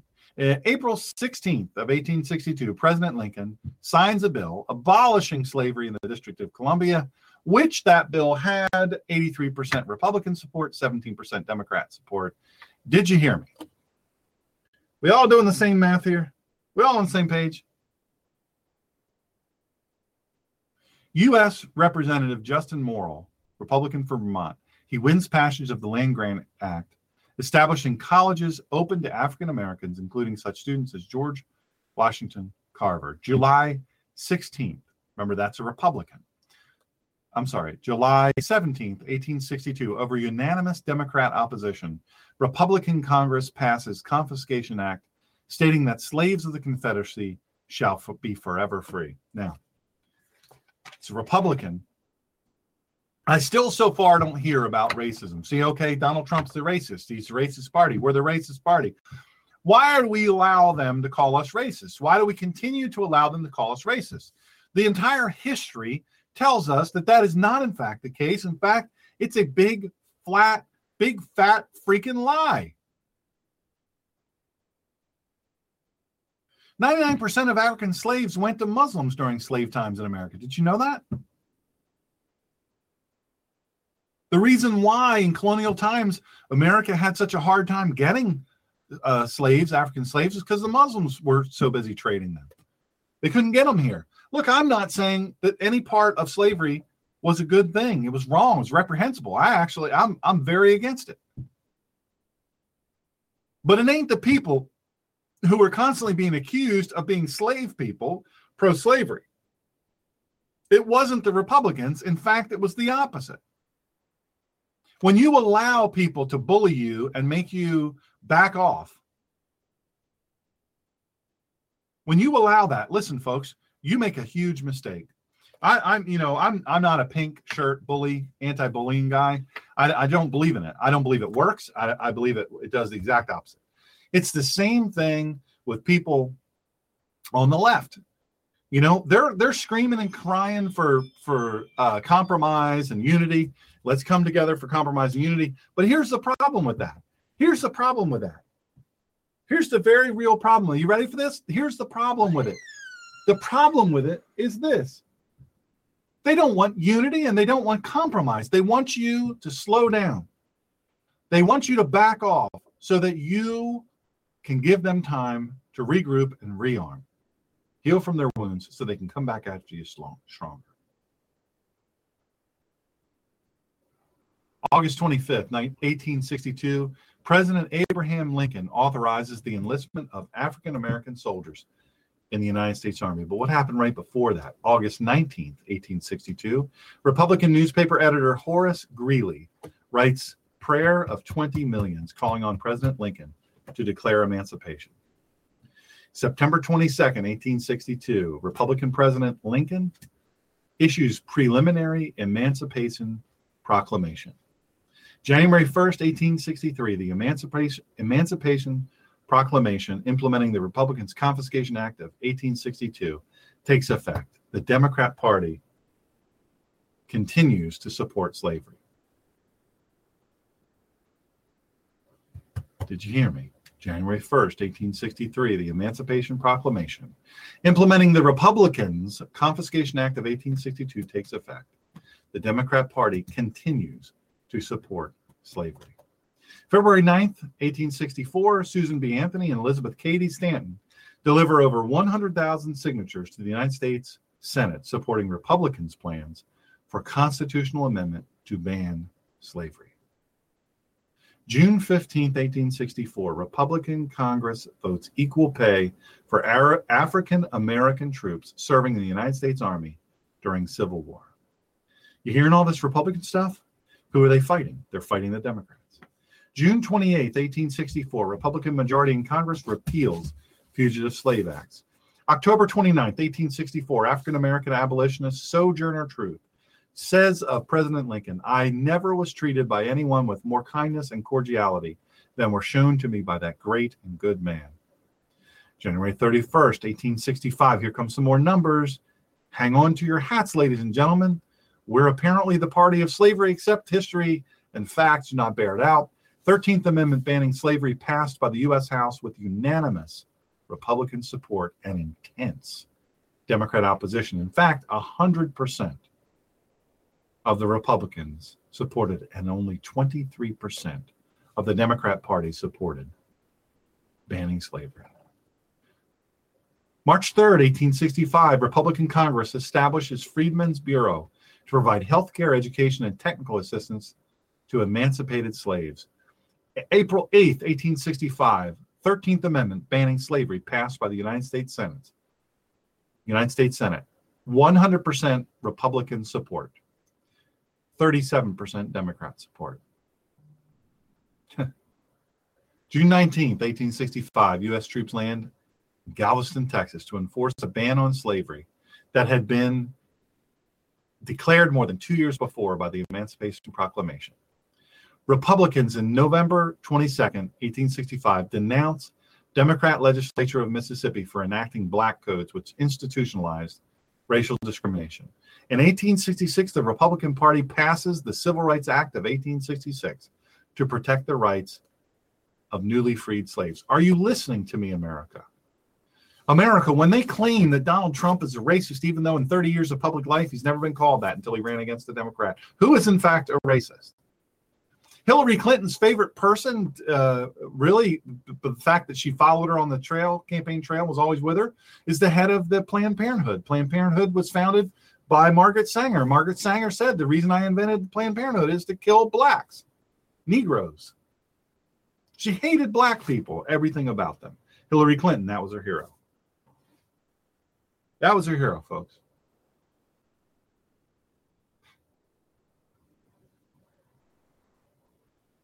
December 6, 1865, the Republican Party's 13th Amendment, banning slavery, that's ratified, 100%. In 1865, the KKK launched, their first thing, and they launched as, you ready? You want to hear this? You don't want to miss this. In 1865, the KKK, the Ku Klux Klan, launches as the terrorist arm of the Democrat Party. Are you hearing me? This is real history. We let people run around and call us racist. They let them run around. The Republicans are racist. They don't care about us. They don't care about us.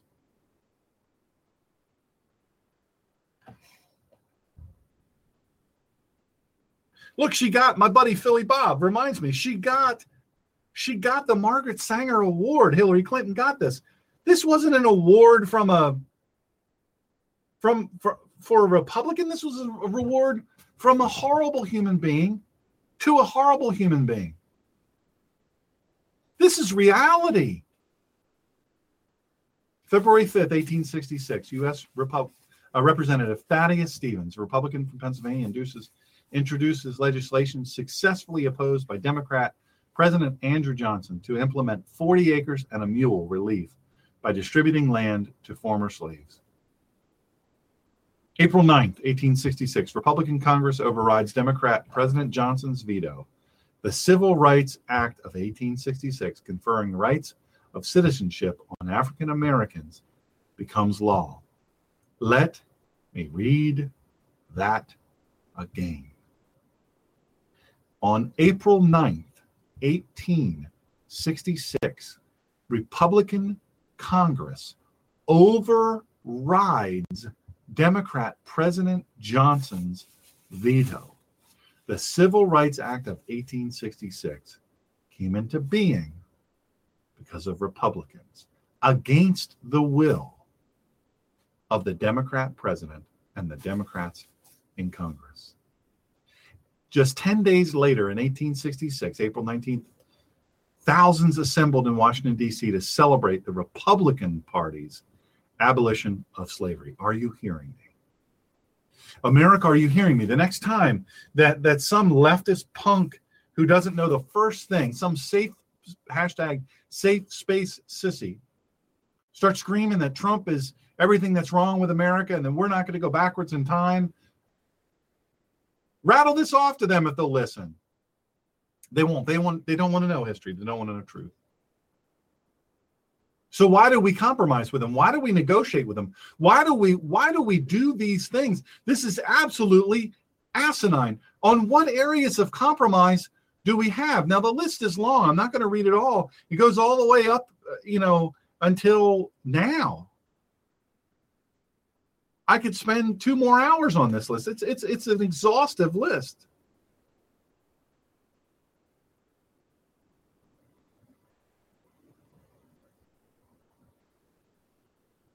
In 1957, September 9th, 1957, Republican President Dwight Eisenhower passed the first civil rights law in 82 years, CRA 1957. The Democrat Party filibuster the bill. Democrat Party support, 54%. Republican Party support, 92%.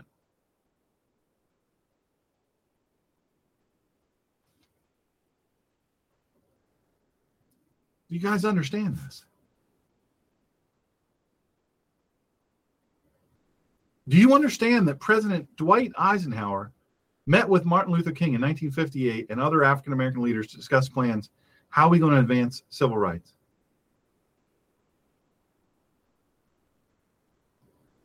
Do you understand that in September 24th of 1957, Senators John Kennedy and Lyndon Johnson expressed extreme concern that Dwight Eisenhower, Republican, would deploy the 82nd Airborne to Little Rock, Arkansas to force the Democrat governor, Orville Fabus, to integrate public schools? Don't listen to it, folks. Don't listen to it.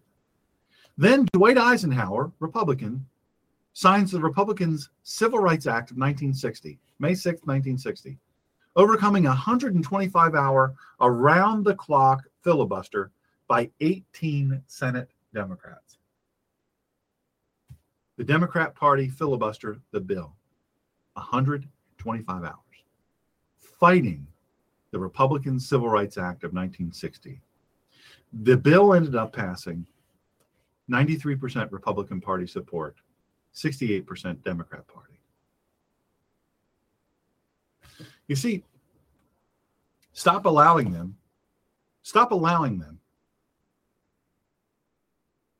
to constantly be telling you that you're the racist, that you're with the racist party. You're not.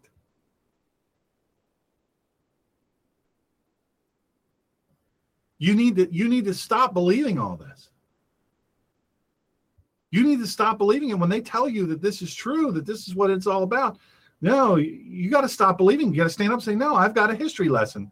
The Ninja Pastor gave me a history lesson. It was free of charge. Racism 101. Let them call you that. We are not going to, in any way, shape, or form, we're not backing down. We're not negotiating with you. We are the party of inclusion.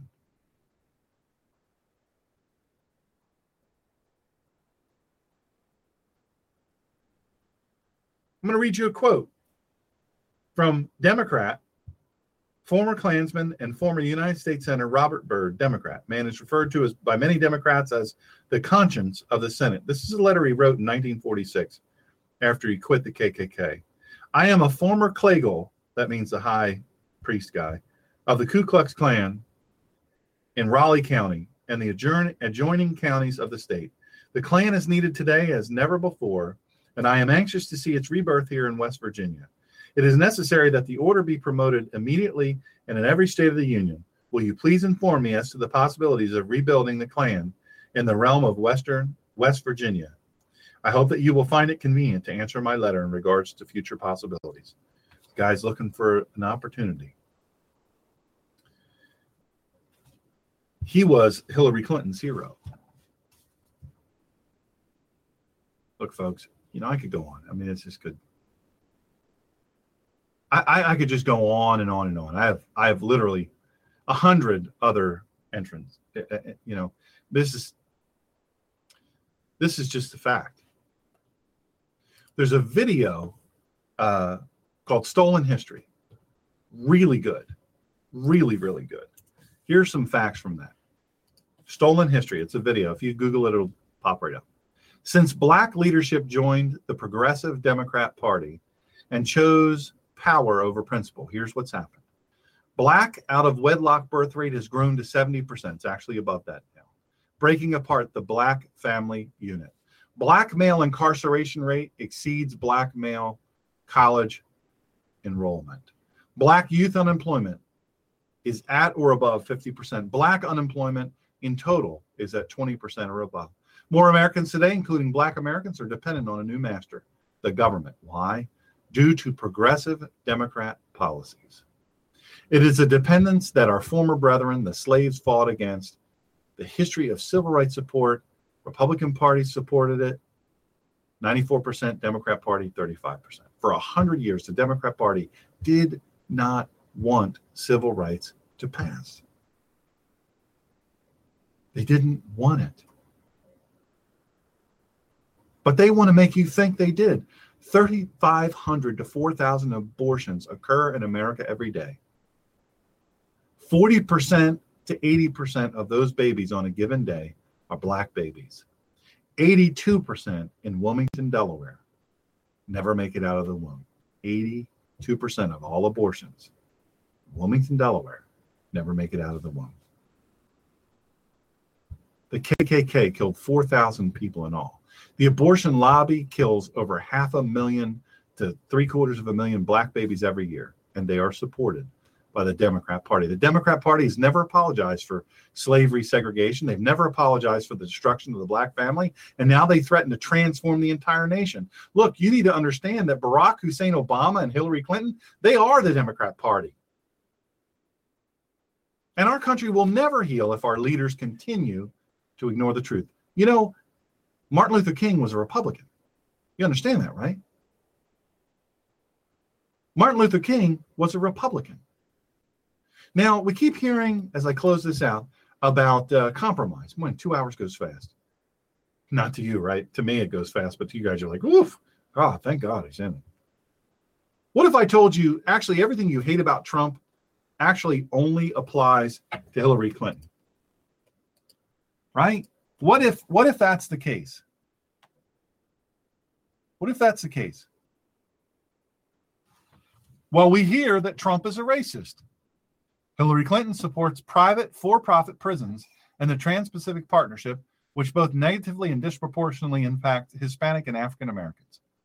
Panders for minority votes by reinforcing a racial stereotype such as her black voice. Refers to young African Americans as super predators that need to be brought to heel. Hillary Clinton, the GDNIGGERs, and she was endorsed by the Grand Dragon of the KKK. See, they don't talk about that in the press.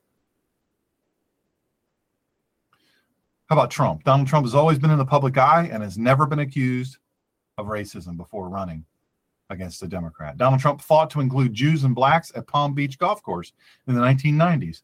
Trump worked with Reverend Jesse Jackson to bring blacks and minorities into corporate America.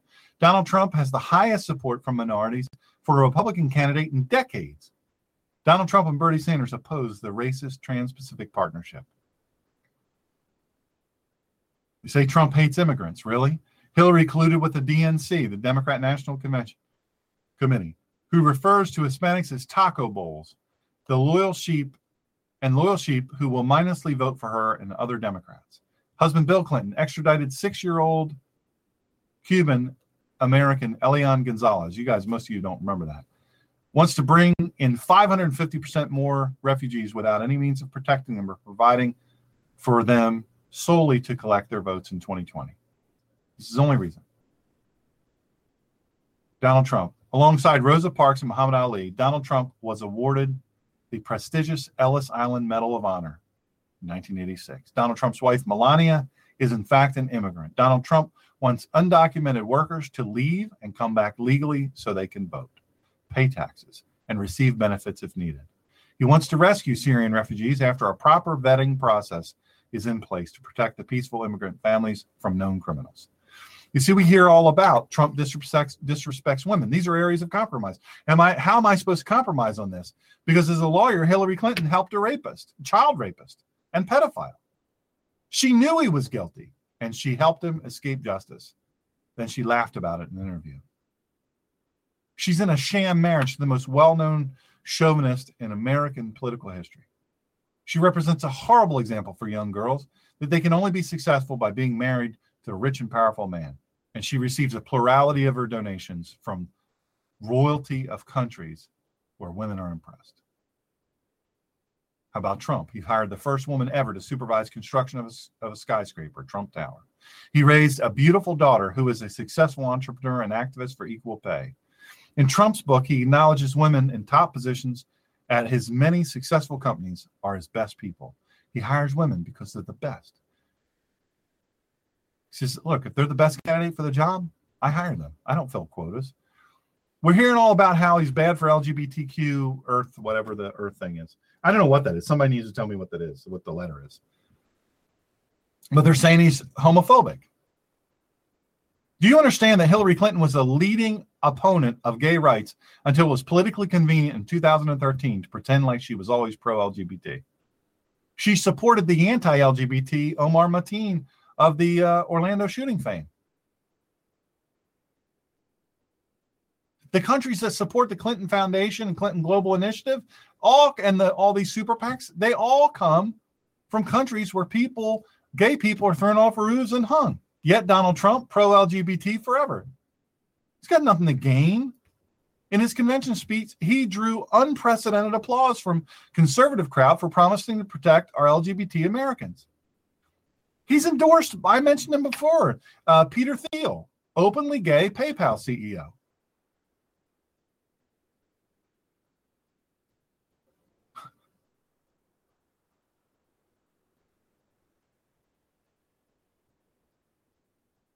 It's just crazy. They call Trump anti-Semitic. Meanwhile, half his family are Jewish. Practicing Jews, by the way. Hillary colluded with the DNC against Bernie Sanders on the basis of his Jewish faith. At Hillary's nomination, shirts were sold with a Nazi-esque caricature of Bernie Sanders as a rat. Hillary Clinton has said many times, effing kikes. And she accepts a plurality of her money from people who want to obliterate Israel. Did you see any American flags at Hillary's DNC convention? Did you see any at all? You saw Palestinian flags, but you didn't see any American flags. But Donald Trump, he's been alive almost 70 years. Literally no evidence exists to support any anti-Semitism.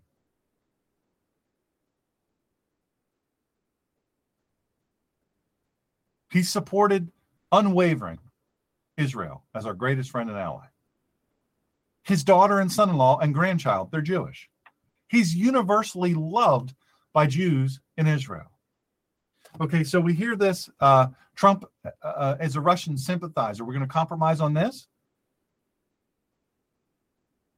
Princeton NYU Professor Emeritus of Russian Studies, Dr. Stephen Cohen, calls out Hillary's anti-Trump propaganda as neo-McCarthyism. According to the New York Times, cash flowed to Clinton Foundation amid Secretary of State Hillary Clinton's deal that gave Russia access to 20% of America's uranium, the active ingredient in nuclear weapons. Dr. Stephen Cohen praised Trump for wanting to end the new apparent Cold War with Russia as a peacemaker rather than a war hawk. Putin having a favorable opinion of Trump leads to the possibility of peaceful negotiations instead of the empty threats of violence from the president. How about Trump has no experience? Hillary Clinton, in the same way you wouldn't let Jerry Sandusky, he's the guy that was sexually molesting all those kids at Penn State. The same way you wouldn't have let Jerry Sandusky coach a kid in youth football, you're not going to let Hillary lead the United States. She supported NAFTA. She voted for the Iraq War. She deleted 33,000+ government documents. She allowed 4 heroes to die. She's bought and paid for by Wall Street. Bought and paid for by billionaires. In Philadelphia, Bernie Sanders said she's not qualified to be president. Yet, Trump has decades of experience. Incredibly successful entrepreneur and businessman. Over 500 successful businesses and an unmatched vision for greatness. What he lacks in political experience will be refreshing change to the do-nothing establishment. Trump's a liar? They say he's a liar? Gotta be kidding me. Hillary Clinton, she lies about everything. Everything. She constantly and consistently lies. She never stops. Trump has put the facts in front of us. Now the left is soundly and roundly defeated, just like the Muslims. They want to call a timeout. They want to nurse their wounds. They want to back us up. They want to slow us down. They want to appeal to our softer side and take it easy on. Please take it easy on me. Well, do they want compromise or do they want the elusive unity? The nation is deep. What does that even mean? No, we're not going to compromise. I have a whole list of things here. I had about 4 hours worth of material and I only have a 2-hour show, so I apologize for that. Folks, thank you for listening. Please share this. Share this on social media. If you don't mind. Share it. Share it from my Facebook site. It'll be up here in just a second over on Listen. Share it there. Come back and see us on Sunday. Go over to ninjapastor.com and listen to some of the they're all free. They're all free. They don't cost you anything. Thank you for joining me. God bless America.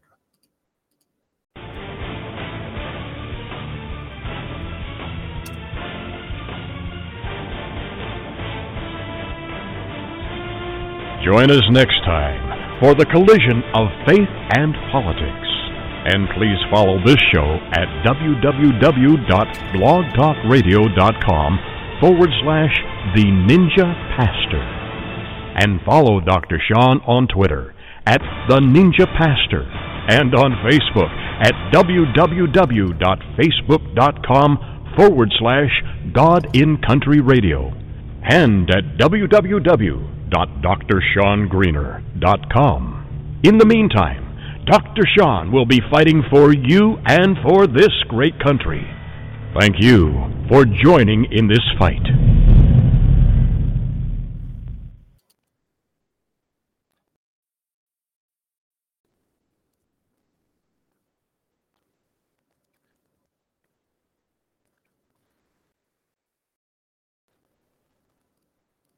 Hey guys, it is Ryan. I'm not sure if you know this about me, but I'm a bit of a fun fanatic when I can. I like to work, but I like fun too. It's a thing. And now the truth is out there. I can tell you about my favorite place to have fun. Chumba Casino. They have hundreds of social casino style games to choose from with new games released each week. You can play for free anytime, anywhere. And each day brings a new chance to collect daily bonuses. So join me in the fun. Sign up now at ChumbaCasino.com. No purchase necessary. VGW Group. Void where prohibited by law. See terms and conditions. 18+.